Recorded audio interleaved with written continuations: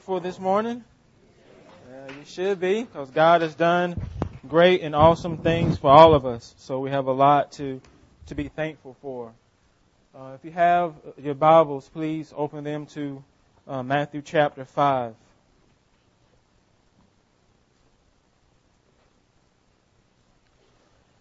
Last time I preached, I said that Jesus had an intended purpose when He preached the Sermon on the Mount.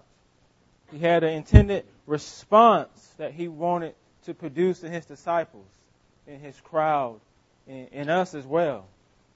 Do you remember that response? What I said that response should be? Repentance and faith.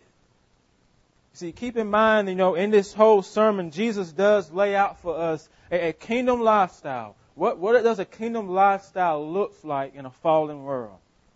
He lays that out for us. But at the same time, through this sermon, He undoes us. He presents all of us as mutually broken people whose only acceptable response to the sermon is one of repentance and faith, which is opposite of that of the Pharisees, who were self-righteous and blinded from seeing their true need. So Jesus undoes them. He corrects them.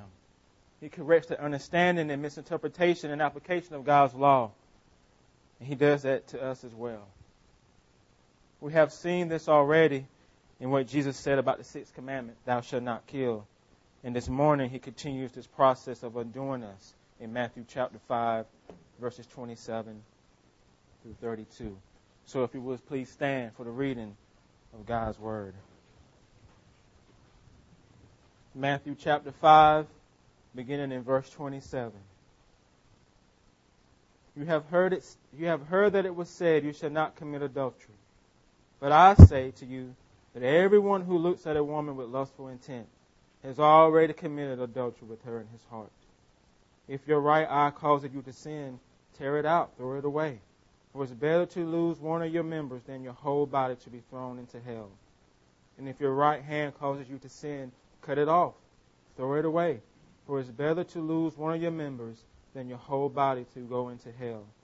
It was also said, whoever divorces his wife, let him give her a certificate of divorce. But I say to you that everyone who divorces his wife, except for grounds of sexual immorality, makes her commit adultery. And whoever marries a divorced woman commits adultery. You may be seated. Please pray with and for me.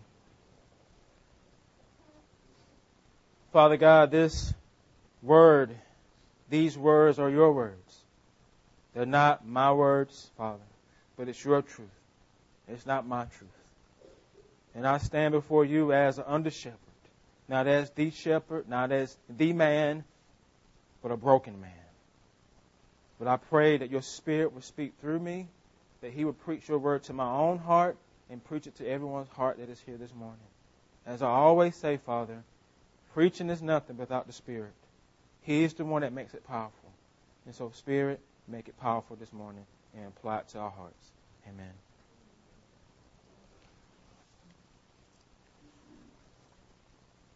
Like I said earlier, that in the sixth commandment, Jesus corrected the misunderstanding, the misinterpretation, and the bad application of it by the people.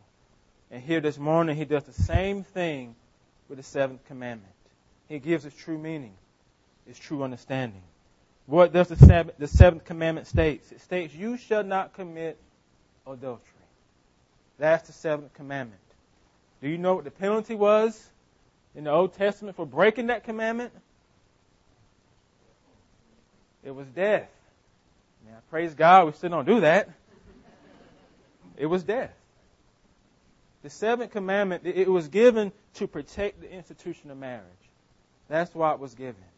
As one Christian says, that marriage is the union between one man and one woman.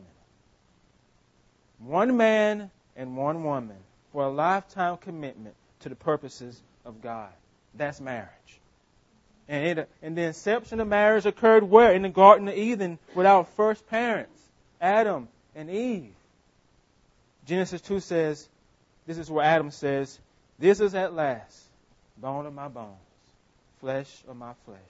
She shall be called woman, because she was taken out of man. Therefore a man shall leave his father and his mother, hold fast to his wife, and they shall become one flesh." That's beautiful. That's poetry. The marriage relationship is truly the closest and most intimate of all human relationships in this earth. In the language of two becoming one flesh, that's intimacy. That's closeness. That's togetherness. And adultery breaks that. It betrays marriage. It destroys families. And there are lasting consequences of it. If you know anyone who's been through a painful divorce, you know it's nothing fun about it. Everyone suffers. And most importantly, it's sin in the eyes of God. But again, Jesus says something is wrong. Something is wrong in how this law has been historically interpreted and understood and applied. That's why he says, "You have heard it said that you should not commit adultery." What's the issue? The issue is that somehow the intent of this law has just been reduced to external behavior. That somehow just a physical act of adultery is breaking this law. But Jesus says that understanding of it is incorrect. Because think about it, if you reduce the seventh commandment to only applying to the external act of adultery, then you can falsely think you've met all the requirements of the law if you never have an affair. Well, I've never cheated on my spouse, so I'm good. I could check that seventh commandment off. I fulfilled it. I've been faithful to my spouse, so I'm safe. I'm good. And not only that, how do you view those who have been caught in an affair? If you haven't. The co-worker, the relative, the neighbor. You think you're better than them, right? What husband here didn't think they were better than Tiger Woods when he got caught in his mess? What husband didn't when you saw that? You're like, I might not be a bit billionaire, but man, I'm better than him. I'm a better husband than him. I did. I don't know. Well, I guess I'm not as good as you, but I did. We all do it. And vice versa. What wife here doesn't think you're better than Kim Kardashian right now when you saw that? You think you're better. My marriage lasted longer than 72 hours. 72 days, so I'm better. You see, the reason I felt better is because I actually lowered God's standards. I actually lowered the standards of His Word. That's how I can self-justify myself. You see, men and women, we all have relationship standards. I don't care who you are. You have standards of what you're looking for in a mate, a boyfriend or a girlfriend. And most of the time, those standards are unrealistic and superficial. Like they got to be rich, drive a certain car, look a certain way, certain status. But we do have non-negotiables, things that we don't compromise on. If you're a Christian, you don't marry non-Christians. That's non-negotiable. If you come to me with that, like it's in the Word, I can't help you. You don't marry non-Christians. Now, if we, created in the image of God, have standards, now how much more God? He has standards. And none of them are unrealistic. None of them are superficial. And the point Jesus is making here is God's standard is much higher than we think. Much higher than we think. His standards does not just call for external obedience, but internal obedience as well. Not just not committing adultery externally, but also with your heart. That's why Jesus says, "But I say to you." Now, Jesus is not correcting God's law because it's perfect. What He's correcting is the misinterpretation, the misunderstanding, and the misapplication of His law, which we're all guilty of. He says, wait a minute. Wait a minute. Wait before you check that box. I say to you that everyone who looks at a woman with lustful intent has already committed adultery with her in his heart. So pull out the eraser and and uncheck and scratch off that check mark. You're checkmate. You're undone. You're guilty. I'm guilty. I have sinned. And right here, Jesus is showing us how far off we are from God's standard. Simple external obedience does not meet the requirements of the seventh commandment.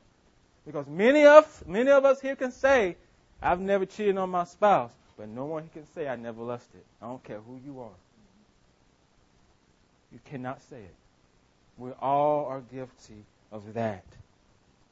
So, who's a cheater? Who's an adulterer this morning? Who's Tiger Woods this morning? I am. I am. Guilty as charged. The idea that you can look but don't touch, God does not see it that way. Looking, guilty. Oh, as long as I can just look now, there's nothing wrong with that. In the eyes of God, it is something wrong with that. I mean, think about this. Do you actually believe an affair just happens out of the blue? That just happens. It doesn't happen out of the blue. I mean, an affair is not a boogeyman that sneaks up on you in the dark. Oh, I got you. Well, baby, you know, I'm just as surprised about this affair than you are. I mean, it just snuck up on me. I mean, I'm a victim here too. No, an affair does not just sneak up on you. You laid that trap for yourself. It started here, in your heart. People who have an affair, you laid your own traps that led you there. You got to know that. You say, well, what does it look like? Your heart, the little flirts that you think don't mean nothing. Emotionally close to someone that's not your spouse. Those long conversations with someone that you're not married to. Well, she understands me. He understands me. He listens to me. But my husband doesn't. It's a trap. That unchecked thought life, the wandering eyes, and having no relational boundaries with other people. Those are traps. Those are traps we lay for ourselves. So how many traps have you laid for yourself this week? How many traps have you laid for yourself this week? Are you caught in one now? Many of you know I worked at Chick-fil-A while I was in college, and even after college. And while I was in college, I was getting close to one of my coworkers. You know, we would joke around, and we would bump into each other at work, and as we passed each other, we flirted with each other. That's what we were doing. And I didn't see anything wrong with it. I thought I was just having fun. And I was telling, a guy that discipled me about this, and he gave me words of wisdom. He said, Alex, be careful. Be careful. Because if you continue down this path, you will eventually find yourself in love with this girl. I thought about that because I knew she wasn't a believer. We were friends. But I realized that there's something wrong with flirting. It is not harmless. It's harmless. I was laying a trap for myself. I didn't even see it. And so what did I do? I started setting boundaries in my relationship with her to protect my heart and her heart.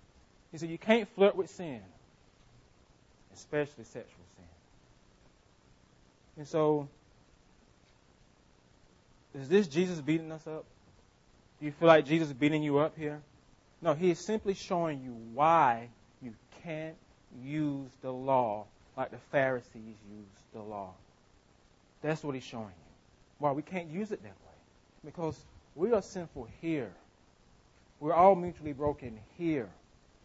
Incapable of earning our way to heaven. Your brokenness is being revealed to show you your need. Not to beat you up. Like the leper who came to Jesus. What did the leper say to Jesus? Make me clean. And he will. And the centurion, the faith of the centurion, what did the centurion came to Jesus and said, Jesus, can you heal my servant? You ain't even got to come to my house. Just speak the word and it will be done. Faith. It takes faith to believe that he can just speak it and it will be done. Repentance and faith.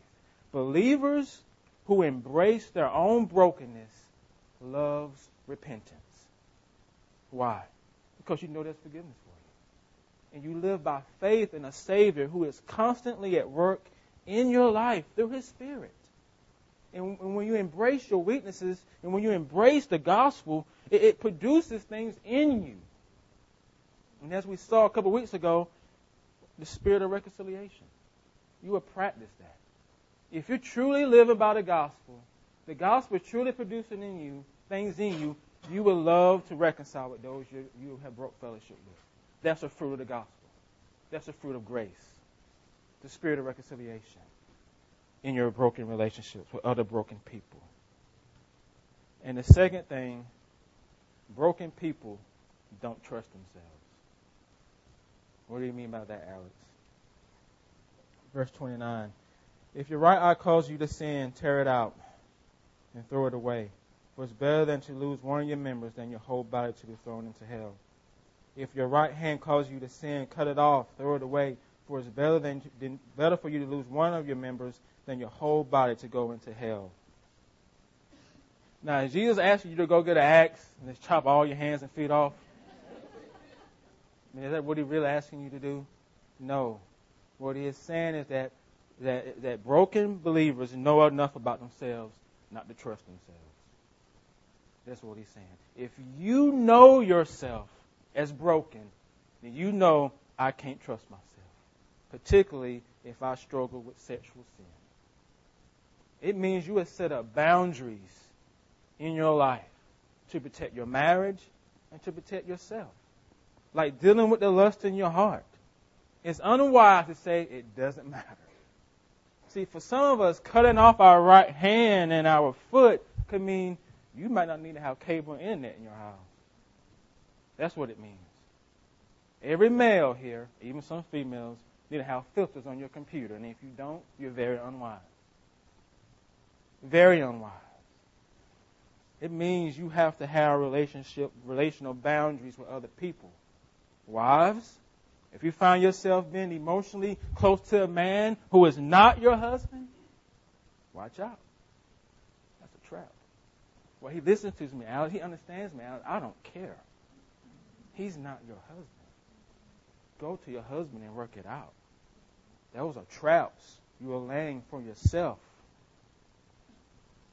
The gospel sets us free from being enslaved to sin. It does. But it does not set us free from struggling with it. There's a difference. It sets us free from being enslaved to sin, but it does not set us free from struggling with it. Just look at your life. Do you still struggle with sin? Huh? Okay, you have your answer. You don't have to live in it, but you will struggle with it. And guess what? You have freedom to do so because Christ went to the cross. And when the Spirit convicts you, repent and move on. You see, in Christ, through His Spirit, you can fight against the sin that you struggle with. This is what Jesus is talking about here. Cutting off your hand, you can fight against it. And think about it. Before you became a Christian, did you fight against sin? Man, you loved it. In all its various forms. But when you come to know Christ, you now have a desire to hate your sin, whether it's unrighteousness or self-righteousness. But you also have a desire to fight against it as well. That's a fruit of the gospel. You got to see that. The desire to hate sin and to fight against it is the fruit of the gospel in your life. Because before Christ came, you loved it, and you were never convicted by it. But now you are. The reality that I learned, when it comes to love, sexual sin, is that you're either going to lay traps for yourself, or you're going to prayerfully set up boundaries in your life because of your lust. You can't trust yourself ever. All of us need to have accountability relationships. I do. I have other pastors that I meet with. You know what? They know me. They ask me tough questions. I ask them tough questions. Because I got to have other brothers who's going to ask me those tough questions because I don't trust myself. And you need to have that type of closeness in your life. Know yourself. Know your deep struggles. A few weeks ago, a friend of mine one of my accountability partners sent me a text message. He said his filter on his computer was not working. And he was being tempted. And he said he just wanted someone to know about it. I texted him back and I said, thanks for letting me know. I'll be checking in on you throughout the day. He responded, thanks, dude. I hate feeling weak like this, but thanks for being there. And I replied to him, I said, embrace the weakness, man. Embrace the weakness, man. That is a strength. Word of advice, never trust yourself. Never trust yourself. That's not weak. That's a strength to reach out to other people because of your weakness. Believers who embrace their brokenness grow and not trust in themselves when it comes to us. Adultery. That happens. And finally, I'm going to talk about broken believers also fight, particularly for their marriage. Look at verses 31 and 32. It was also said, whoever divorces his wife, let him give her a certificate of divorce. But I say to everyone who divorces his wife, except on the grounds of sexual immorality, makes her commit adultery.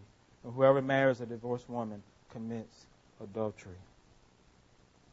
Like with the seventh commandment, there was some misunderstanding and bad application about Moses' teaching on divorce.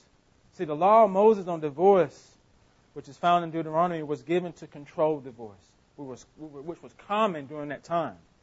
As one Christian put it, the intent of the law was not to give men freedom to divorce their wives for any reason. It was meant to hold marriage, to uphold marriage, and to protect women for being divorced, but for no reason at all. Because that did happen back in those days. I don't like the way she looked. I'm out. So the intent was to protect marriage. The intent was to protect the women in these marriage relationships. And the Pharisees didn't get that. And Jesus brings that out to them in Matthew 19. He told the Pharisees the reason Moses allowed you to divorce was because of your hardness of heart. That's why. But from the beginning, it was not so. God's intent for marriage was for the long haul, not the 100-yard dash, the marathon. The marathon. And yet we know, because of sin, every marriage is broken. And many marriages within the church don't make it. They don't make it for the long haul. You see, marriage is beautiful. It's awesome. But it's not easy. Who here thinks marriage is easy? Is it easy? It's not easy. Why? Because both spouses are broken. Embrace the fact that your spouse is broken. And it will help you kill your unrealistic expectations of your spouse. Embrace it. Embrace the fact that your husbands are going to let you down, wives. And that would kill your unrealistic expectations of him. And the same for you, husbands. Marriage is not something that should be entered into lightly. When you marry, you're put into a covenant with your spouse and in the eyes of God. You know, wedding vows that you take mean something. They mean something. That they're not just empty words. When you say, I take you to be my lawful wedded husband or wife, to have and to hold for this day forward, for better or for worse, for richer or poor, in sickness and in health, to love and to cherish, to death do us part. Means something. They mean something. It's covenant. You committing all that you are to this other person. You are also committing to fight for the other person. To do whatever it takes to have a healthy, God-honoring marriage. When you say those vows, that's what you're committing up to. If you ain't willing to do it, then don't get married. Let me ask you, what is the state of your marriage today? I tell you, it's as healthy and as beautiful as you want it to be. Point blank. If you want a healthy marriage, then you fight for it. Whatever it takes. However many counsels I got to see, I'm going to fight for it.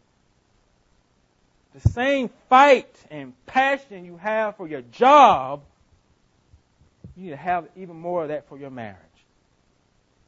Because good marriages don't happen by accident. Like you fall into a ditch, you're going to fall into a good marriage. You know, if you don't work for a good marriage, you ain't going to have one. And I don't care how much gospel I preach to you. The gospel makes you fight for your marriage. And so if you're not fighting, what does that mean? It means you don't understand the gospel, is what it means.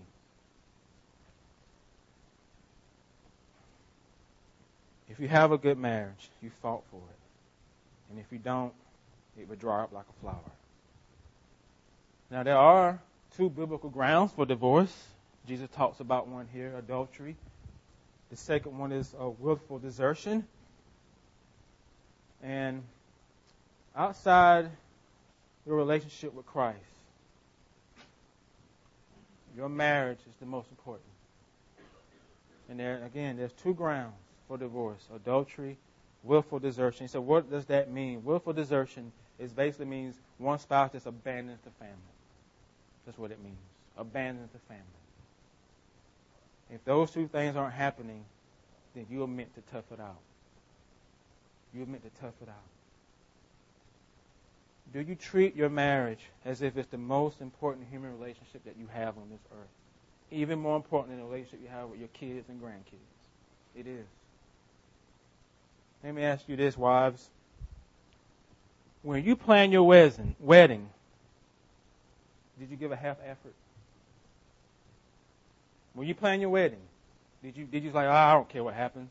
Now, matching colors, so you can have whatever color you want. I don't care. I just want to get married. Did you put forth a half lazy effort for the wedding? No, I don't know any bride that does that. The same fight and passion you had to plan the wedding, it takes much more of that for the marriage. And for a lot of us, we give more for the wedding than we do for the marriage. And that's why some marriages end. That's why some end, because you stop fighting for it. The biblical model for marriage is not compromise. It's not you give 50%, you give 50%. No, that's not the biblical model of marriage. It's sacrifice.